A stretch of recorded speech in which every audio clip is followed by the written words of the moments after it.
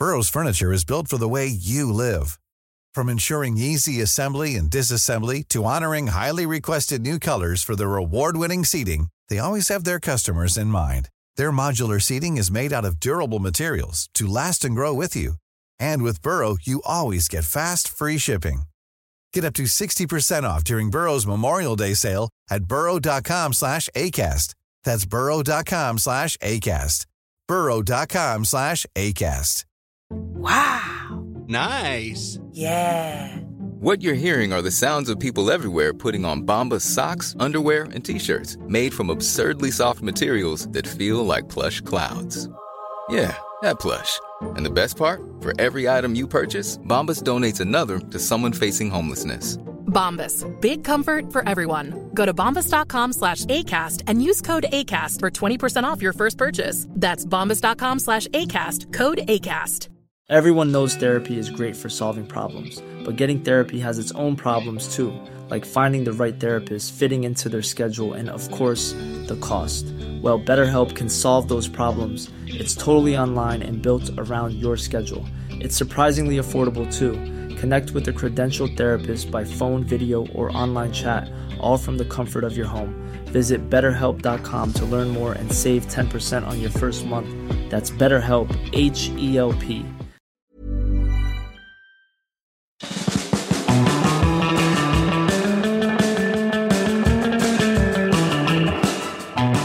Hello and welcome back to Lift the Lid, the podcast that takes you flat out around the world of Formula One. So, Johnny, it's summer break. We've got a bit of a different episode coming up here. Do you want to introduce our guest? Yeah, someone from the other side of the pond. Bit of a ex-Indy racer. Does a lot of sort of TV stuff now on Indy and in F1. James Hinchcliffe, everybody! Whoop, whoop. Hello, guys. How's it going? Yeah, very good. Really good. Good to speak to you. It's great to see you guys, and looking forward to the chat. Again, we're all on the same time, aren't we, Billy? Same thing. We're all about we're petrol heads at the end of the day. Doesn't matter where you live in the world. Doesn't matter what formula you've been involved with. We've had a lot of fun, haven't we, behind the wheel? Yeah, definitely. We're all racing drivers at heart. We all love our F1 and love our motorsport in general. So, James, for those of you that might not know a lot about James, let's just give him a brief introduction into his career CV. So, former IndyCar driver yourself from 2011 to 2021. Got pole position at the Indy 500. I'm imagining one of the career highlights, because it was only in the last episode me and Johnny were talking about the Triple Crown races, Monaco, Le Mans, and, you know, Indy obviously being part of that. So just give us a little introduction about what you've done in your career. And obviously, you know, IndyCar 500 pole position. What was that like? Yeah, I mean, so, for me, I followed the normal path like most kids, up in carts to the junior categories. Got to do a little bit of racing kind of in Europe and globally with A1 back in the day. If you remember that series, that was a blast. But focus was always kind of an IndyCar. I grew up loving IndyCar racing, just being from Toronto, and we had a race there. So growing up as a kid, that was what I saw, was chasing around the IndyCar guys looking for autographs. And actually, Johnny, funny story, I went to Montreal for the Grand Prix in 94, maybe. Oh, right. Yes. A little while ago. I don't remember why, but my dad had some connection to some company that got us garage passes. And I actually met you. And as a kid, I was enamored with helmets. And I saw your helmet sitting there. You kind of looked at me and you saw me looking at it. You're like, why don't you put it on? And you actually grabbed your lid and you banged it on. I could barely fit. I couldn't believe how tight it was. But yeah, so fan of the sport forever. Met Johnny way back in the day. But IndyCar for 11 seasons, incredible. And, obviously for us, that being part of that Triple Crown with the 500 is super special. And that event, if you've never seen it, to anybody listening, anyone that's a motorsports fan, it has to be something you see in person. It has to I know some people think they have a weird taste for oval racing. They don't get it, whatever. I understand that, but go see it and then you'll get it. That event is so unique. And so, that pole that you mentioned was certainly a career highlight, one of the coolest days. And, it came 1 year after something not great happened at that same track. So it was kind of extra special. Yeah. And what about the early part of your career? Of course, racing in sort of North America, Canada, sort of mainly. As you said, you mentioned about A1. What was that like? Basically leaving home, family and friends, to come to Europe to try your hand at racing there. What was that like? Amazing. The best. It was the best experience ever. And I mean, absolutely no disrespect to any of my friends and family, but at that point, I hadn't made it to IndyCar yet. I was still, kind of in the Indy Lights Atlantic left, so kind of one below the F2 equivalent, if you will. Yeah. And the series started up, and A1 was such a cool series because, it ran in the off season pretty much. So everybody was available. Even if you had a normal season gig, everyone was kind of available. So it was a great group of drivers. Yeah. It was the sprint sprint format on Saturday, then the long race on Sunday. One was standing start, one was rolling start, one had a pit stop, one didn't. It had a little bit of everything, and they traveled all over the world. So I went over and lived in Oxford like every young racing driver does if you're in Europe. And but I'm 20, 21 years old at this point, actually getting paid to drive a race car, which is not something that had happened up to that point. No. And we're traveling to Australia, New Zealand, Japan, Mexico, Czech Republic, South Africa. I mean, it was just amazing. I missed that series. That was a really, really cool championship. Yeah. And they sounded good as well, didn't they? They sounded really They did. They really raced proper. well. They were. Yeah. The first edition was pretty dated at the time, right? It was a bit of a rudimentary car for the time, but it didn't matter. The racing was great. And if anything, the last year of the championship, they kind of stepped it up and it was a 10-year-old F1 car basically at that point. It was based off not a 10-year-old, 5-year-old F1 car. It was based off like a mid-2000s Ferrari, big downforce, carbon brakes, all this stuff. And the racing kind of fell apart and the championship dissolved shortly thereafter. Yeah. So it was a bit of a failed experiment. Just a good, simple, big V8 engine, big tires, like just go racing. It was a blast. Yeah, can I imagine that was a lot more up to your street compared to, an IndyCar and that over the pond racing, the sort of cars that you have to deal with over there. You mentioned briefly about, that accident that you had in 2015. On this channel, obviously, me and Johnny have had our own accidents in motorsport, and we've openly talked about that. So I want to get your perspective and, hear a bit about your incident in 2015 and how that quick turnaround happened, then going into, Indy 500 and getting pole in 2016. Obviously didn't dampen your spirits, is fair to say. Well, hey, I mean, that's one thing I think we can all agree on, right? I mean, it's kind of cool having a conversation with people that have been through their own version of something kind of similar, because people from the outside, see us go through something like that, and they think you're an absolute lunatic to want to get back behind the wheel. So for, a bit of background, my accident happened at Indy. It was in practice, mechanical failure, fired me into the wall. And a part of the suspension, rather than crumbling when suspension, as suspension normally does when you hit a concrete wall at 230 miles an hour, it stayed intact, and it actually, the force shot it right through the tub of the car, and it essentially went right through my body. So the easiest way to describe it is I was shish kebabbed. This, 3-foot steel rod got for like one of the bits of the suspensions came through and lodged in the other side of the car. So it was stuck in me. And, that's very dramatic, and that's a bad day. Where was it stuck in you? Right. It's a great question. It kind of went into my right leg, just below my kind of butt, and then came out, kind of went through all the soft tissue in my butt, and then kind of came out my left hip. Oh, right. Wow. And as if that isn't displeasant enough, the real issue is that it hit an artery in my leg on the way through. Yep. And so as gross as the injury was, it was really the blood loss that was the big concern for me at the moment. And we could spend a whole show just talking about that, but it got me out.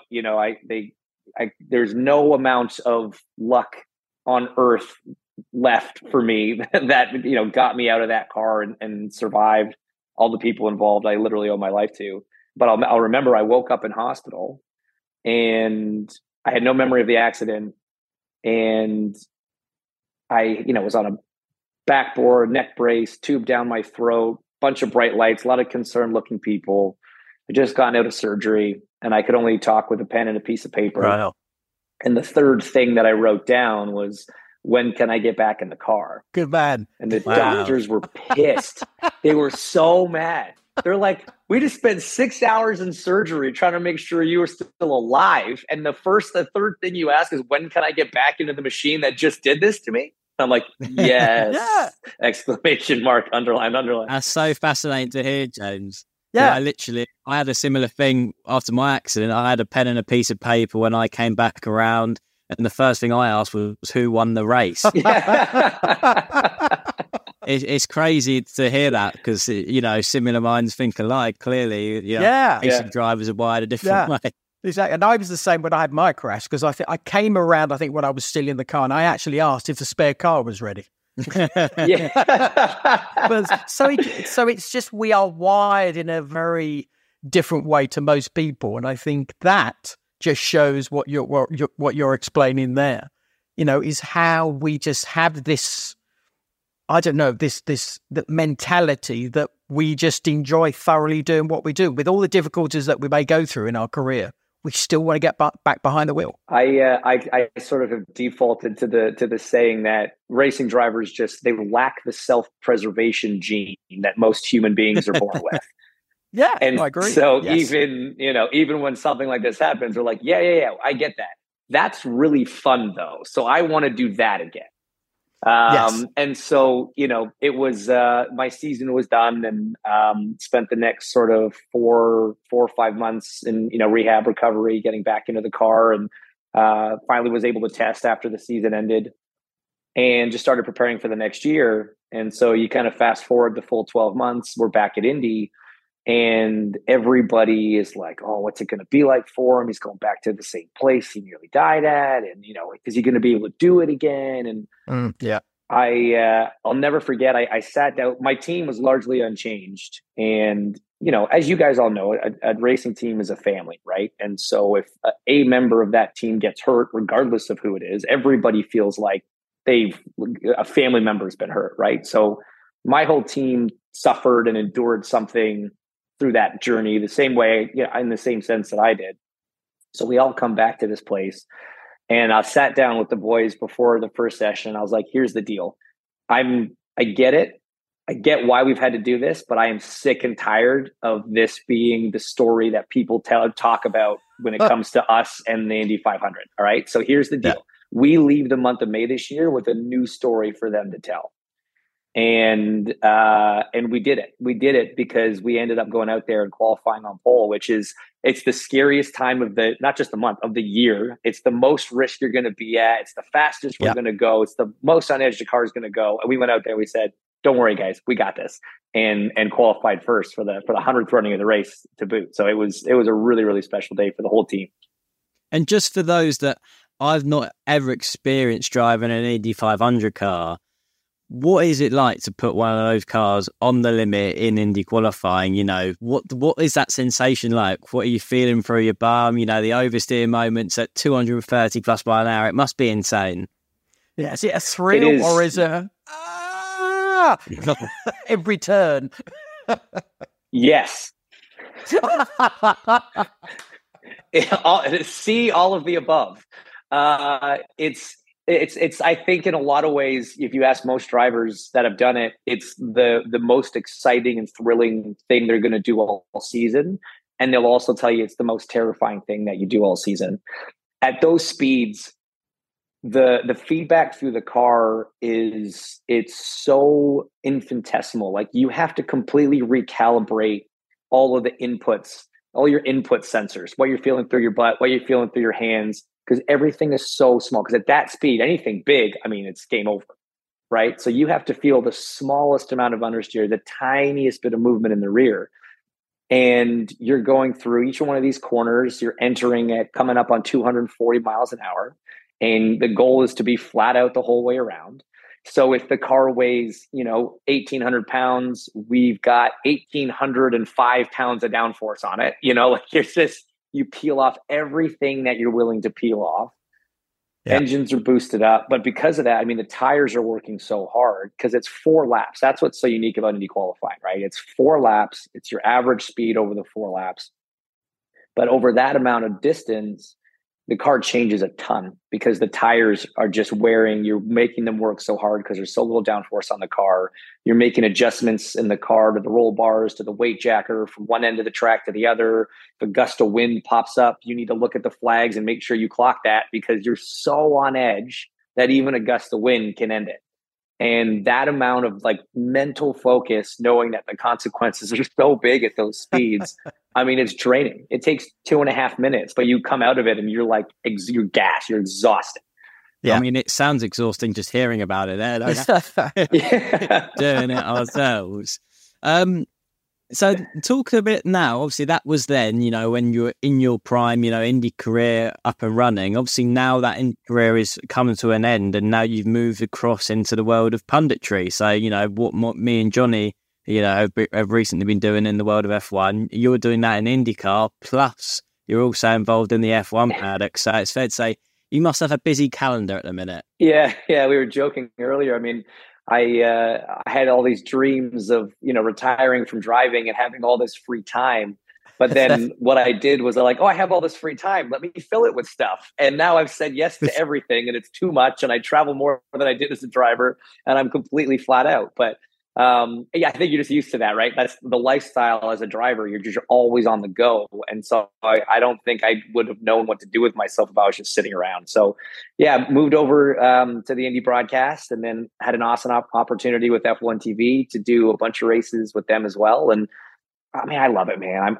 I grew up at a racetrack. It was, I always knew when I stopped driving, I had to find something in the sport. And I got this really cool opportunity when I was young and still kind of racing at that Indy Lights level to do some, what was then Champ Car, but IndyCar commentary for the international broadcast. So it was actually what was played over in Europe when I was just kind of being a wannabe racing driver, still trying to make my mark. And I got a cool opportunity to try a little bit of it. And I really enjoyed it. So I always kind of had in the back of my head when I hung up the helmet, I wanted to get into that world. And when I kind of got to that point and I realized that was probably where I was going to be heading at the end of 21. I reached out to NBC and said, hey, I'm thinking of stopping. And they were just like, there's a 3-year contract. It's yours if you want it. And so I was like, all right, I guess we're going to go do the TV thing now. Yeah. What about the crossover? Because some people say, well, you're an IndyCar driver. You won 6 times. You're coming over to do Formula One. You don't understand it, but you're a race winner for one.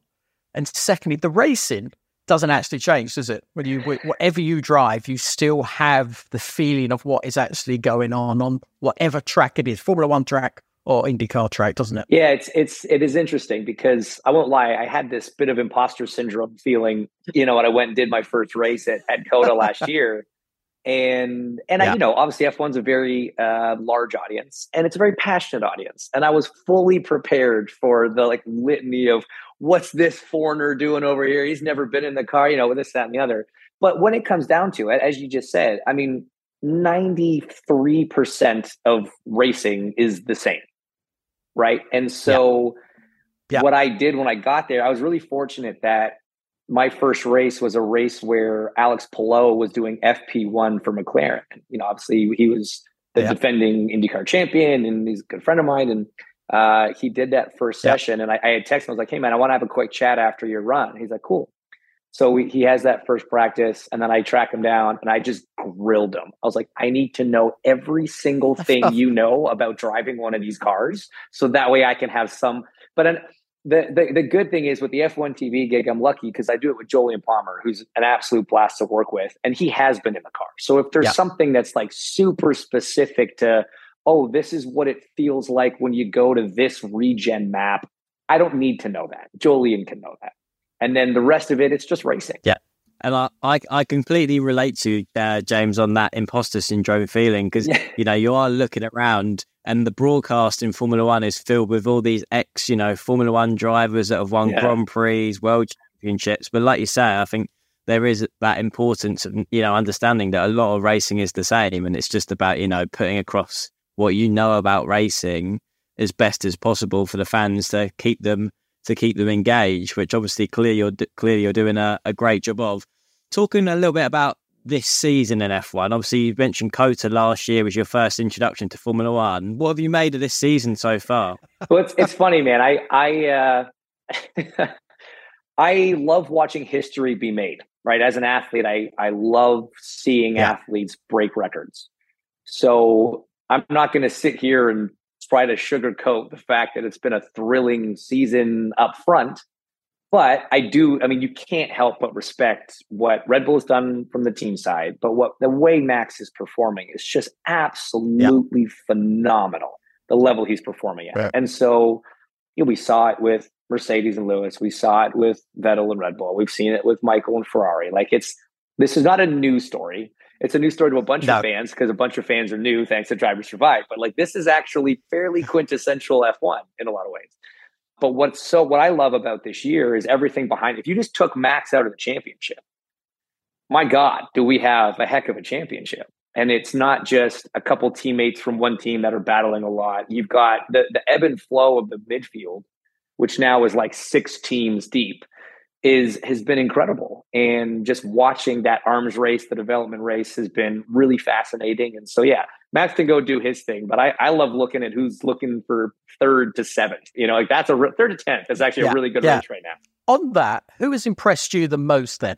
With let's say the new generation. Let's sort of take Lewis out of it, but the new generation, you've gone, he's got a good future, that one. Well, even before the last couple rounds, I was really impressed with Piastri because when you compared him against the 2 other rookies, right, Sargent and De Vries, and you could argue for the first 10 races of the year, they each were in the 3 worst cars, right? I mean, I hate to say it like that. I know how much effort goes into building. I'm not trying to, that's true. But numbers wise, statistically speaking, the 3 slowest cars. And so in that respect, you got some similar challenges. You could argue that Oscar even had more of a challenge because his teammate is probably ranked in the top 5 of driving talent in the series right now. And so yes, they weren't setting the timing charts on fire, but he wasn't making any mistakes. He was very consistent compared to what we saw out of Nick, compared to what we've seen out of Logan. He was just thereabouts, logging the laps, getting it done, not doing anything silly, really not bringing any attention to himself, because without a fast car, the only attention you bring yourself is going to be negative attention. And so he kind of this quiet season. And then all of a sudden, McLaren pulls this ace from up their sleeve, and look what he's done the last 2 rounds. And even in Spa, I think everybody's gutted we didn't get to see what would have happened in the GP on Sunday at Spa after what he did in the sprint. But kind of just outperformed Lando all weekend. That's a big thing to do for a young guy. So I was already kind of he's having a good season. And then once he had a car he could really fight with, I've been really, really impressed.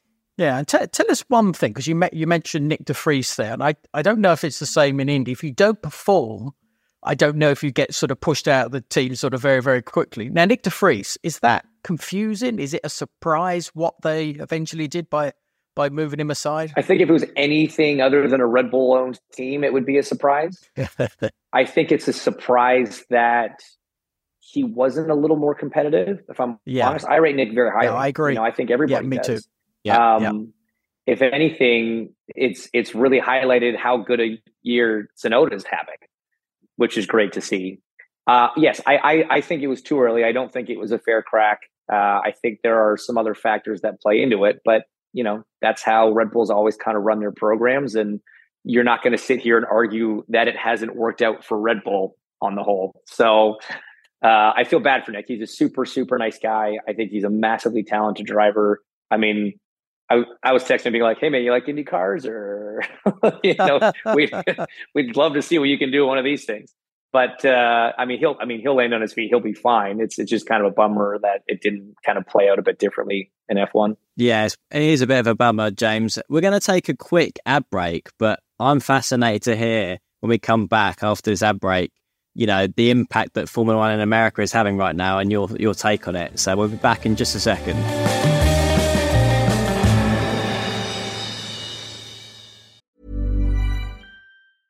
When you're ready to pop the question, the last thing you want to do is second-guess the ring. At BlueNile.com, you can design a one-of-a-kind ring with the ease and convenience of shopping online. Choose your diamond and setting. When you find the one, you'll get it delivered right to your door. Go to BlueNile.com and use promo code LISTEN to get $50 off your purchase of $500 or more. That's code LISTEN at BlueNile.com for $50 off your purchase.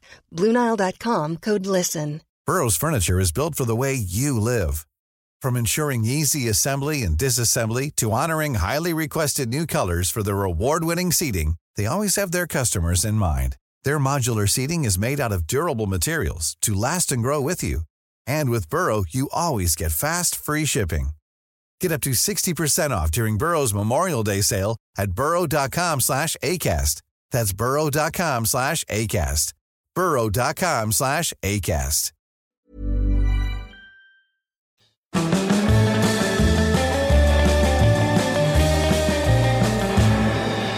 Welcome back to the podcast, guys. So, James, you mentioned briefly before the break there about Drive to Survive, and you mentioned the name Logan Sargent, an American driver in Formula One. The growth that Formula One is having in America right now, I think the last few years in particular, has been pretty outstanding, hasn't it? Have you noticed that, like around the streets, in America, these things that you're seeing and hearing, these conversations? Oh, absolutely. It's become so much more a part of the kind of pop culture because of the show. And it's great. I mean, something happened a little while ago that for me, it blew my mind. As someone that has watched Formula One my entire life, my dad was a Brit. We grew up with F1 in the house. We grew up with IndyCar. We grew up with racing, but all racing was great. F1 since literally as far back as I can remember. And you would try to talk to friends about it. Nobody cared. No friends knew about it when I was a kid growing up, right? And then, then I'm in the sport. And so everybody's kind of in the sport. But even over here, if you talk to people in the NASCAR world, friends of mine that drive over there, they didn't really follow it too much. They kind of followed us, but they didn't really, Now it's gotten so big. I was at a bookstore a couple weeks ago in a mall. And I walked over to the magazine section because honestly, the best car mags and racing mags come from Europe. And that's the only place you can get them is mag sections in bookstores. So I was like, I'm just going to swing over and see if there's anything good. So I'm there and I'm trying to figure out where the motorsports section is. And I kind of see it. And there's this young girl standing there. She's probably 14, 15, 16, something like that. She's wearing this red hoodie. She's flipping through a magazine. And I'm trying to kind of look around her because I'm like, she's kind of blocking the racing section. What is and then I just glance and she's holding an edition of Grand Prix magazine, flipping through it, and then closes it and looks over at her mom and goes, "Yeah, Mom, this is the one." And as she walks away, I noticed that her red sweater has a number 16 on the back. And I was just like, never in my life did I think I was going to be seeing a 16-year-old girl actively shopping for Formula One magazines because her interest in the sport is at that level, right? And I get that what she's interested in might be different than what I'm interested in, but what F1 has done so well is they've made it so appealing to such a broad demographic, right? There are your 18 to 25s or whatever that like it for a certain reason, and your 26s to 35s for different reasons, but they've just done such a great job, and seeing the way it's blown up over here is phenomenal. Yeah, but it's happened over here in Europe as well. It's the same thing. When I noticed, I think I've said to Billy before, when I went to Silverstone probably about 10, 15 years ago, they were probably an average age of about 40, something like that. Yeah. And then in the recent times, and I think the Drive to Survive has definitely done exactly the same thing here, it's young families going to Silverstone. So you're right. It's amazing what it's been able to do globally. That's the amazing thing with it. I think it's neat because so if you look at like a good show that comes out on Netflix, right, about whatever, it doesn't matter. Yeah, that becomes something that people can binge, they can watch, they can chat about. It kind of becomes part of the conversation for the 2 months that it's sort of relevant until everybody watches all 10 episodes and then you've moved on to the next show. What has been so interesting about watching how this is developed is you have that happen, and then that immediately transitions into the start of a 9-month season. And so if you've got everybody talking about the show for 2 months, And then you can just all continue to talk about the racing for the next 9 months. All year long, these people are engaged in some way in Formula One. And so you take the appeal of live sports, which certain demographic loves, and you take the appeal of these hit TV shows that become part of the zeitgeist and part of the, just pop culture conversation.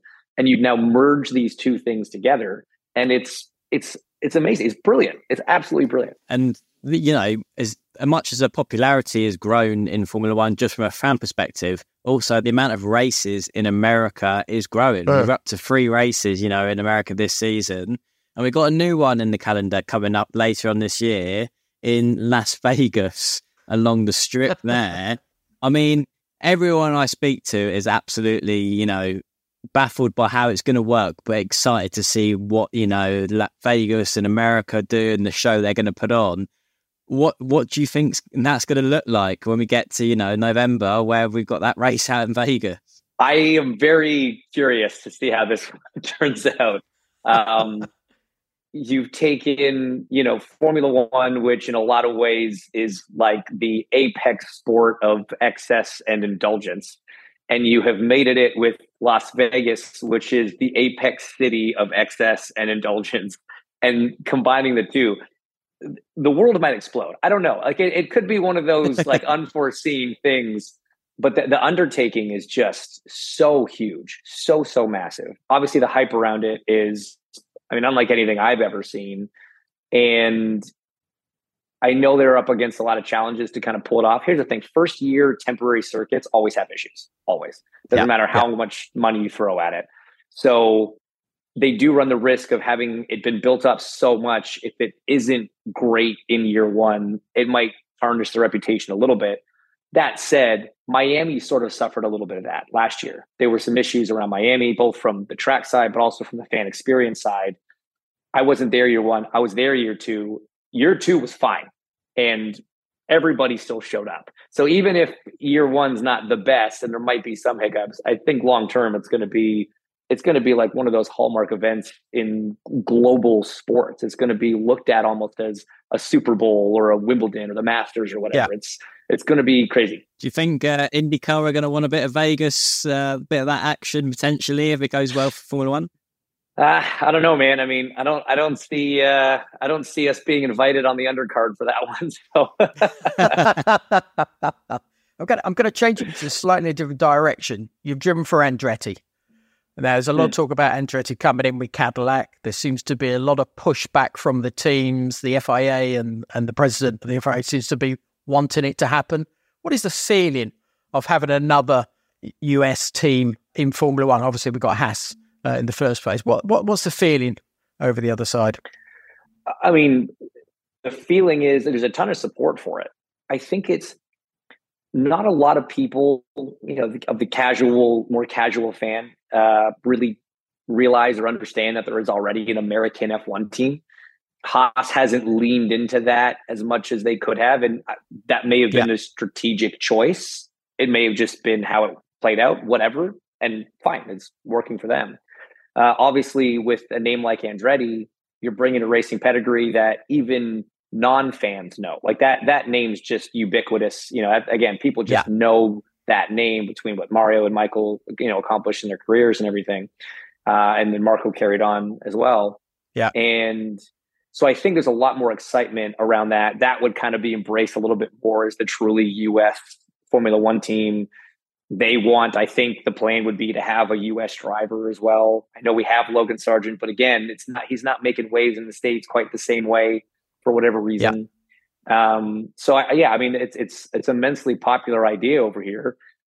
Less so in the paddock, I understand, but we'll see how it plays out. Interesting you say American driver. Who could be that American driver? Who do you think could do that? I think Colton Herta is kind of top of the list just because of obviously he currently drives for Andretti, and there was a little bit of interest in Colton, last year between the test with McLaren. Alpha Tauri was kind of knocking on doors and trying to make some calls, and ultimately it was the super license points issue that kind of halted the conversation. But there was a lot of interest in Colton, and the test that he did with McLaren from what I hear from a couple of different sources, went very, very well. So they've got a built-in resource right there if they get that opportunity. For coming up to the end of the season, we're at that mid-season break now, and you've mentioned that development race we've got in the world of Formula One going on currently. I want to get your predictions. Me and Johnny like to do predictions on this podcast. He's going to get them right straight out, isn't he? We're not normally too great with our predictions. It's been a bit hit and miss this season, James. We're not going to lie. Last two have been better. We'll keep Max Verstappen out of this because, like you say, he's pretty much nailed on to win. But, in terms of, who do you think are going to be the second and third, maybe best drivers, rack up the most points behind Max, this second part of the season? Have you got any drivers you think they're going to put a good run of form together? Well, I think it's such a. I feel for you guys because this has been a hard one to predict behind Max. It's been. Thank you, James. So tough. We're not paying you to say that. No, goodness. That is legitimate. I have the benefit. So I write a column for F1.com, but I have the benefit of being able to comment on everything after the races. I'm not asked to do any predictions beforehand. That would be much, much more difficult. But I still think at the end of the day, Mercedes has the strongest driver lineup, I think, of the midfield.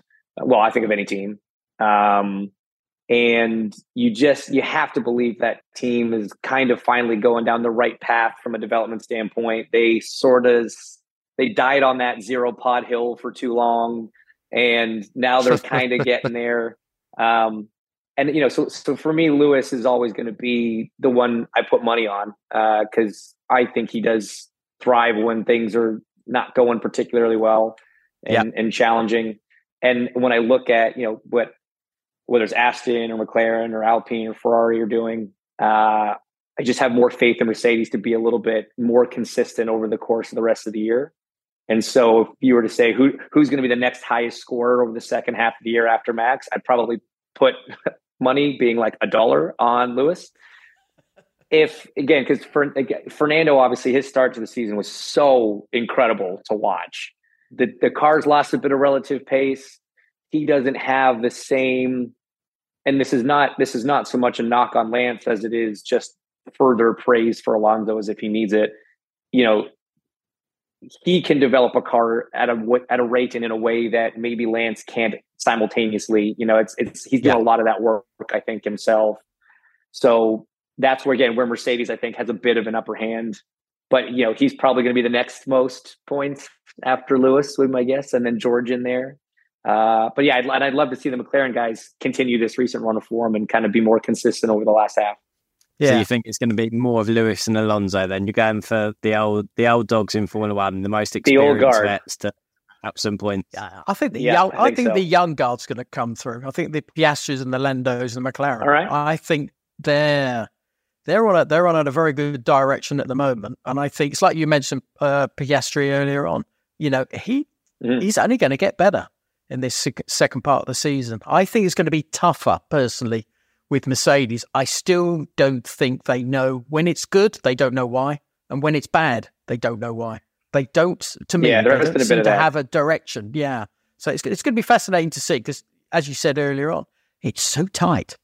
And a slight off weekend and you're at the back of that little mid pack. That's what's kind of fun about it, though, right? I mean, a bad day, the hierarchy of teams used to be so that a bad day was a 7th instead of a 5th, right? Now, a bad day, your teammate could be 5th. And again, if your teammate was 5th and you were 7th, that was a bad day, right? Now, bad day, your teammate's 5th, you're 13th. And it's the gap's the same. It's just, it's just that many more cars have filled up in the middle of it. Yeah. Yeah, the margins are certainly coming down.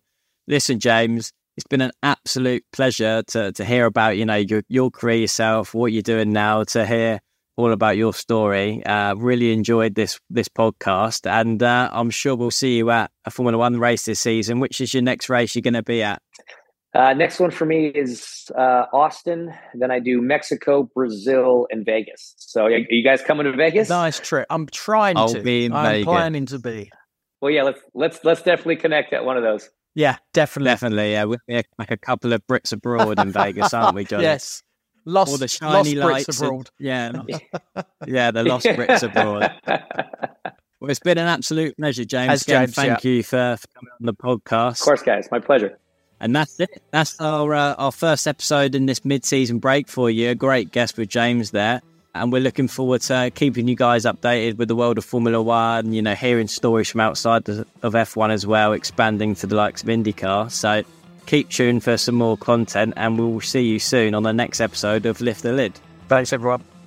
This is a Soapbox London and SBX Studios production. Our executive producers were Rowan Wilkinson and Andy Bell.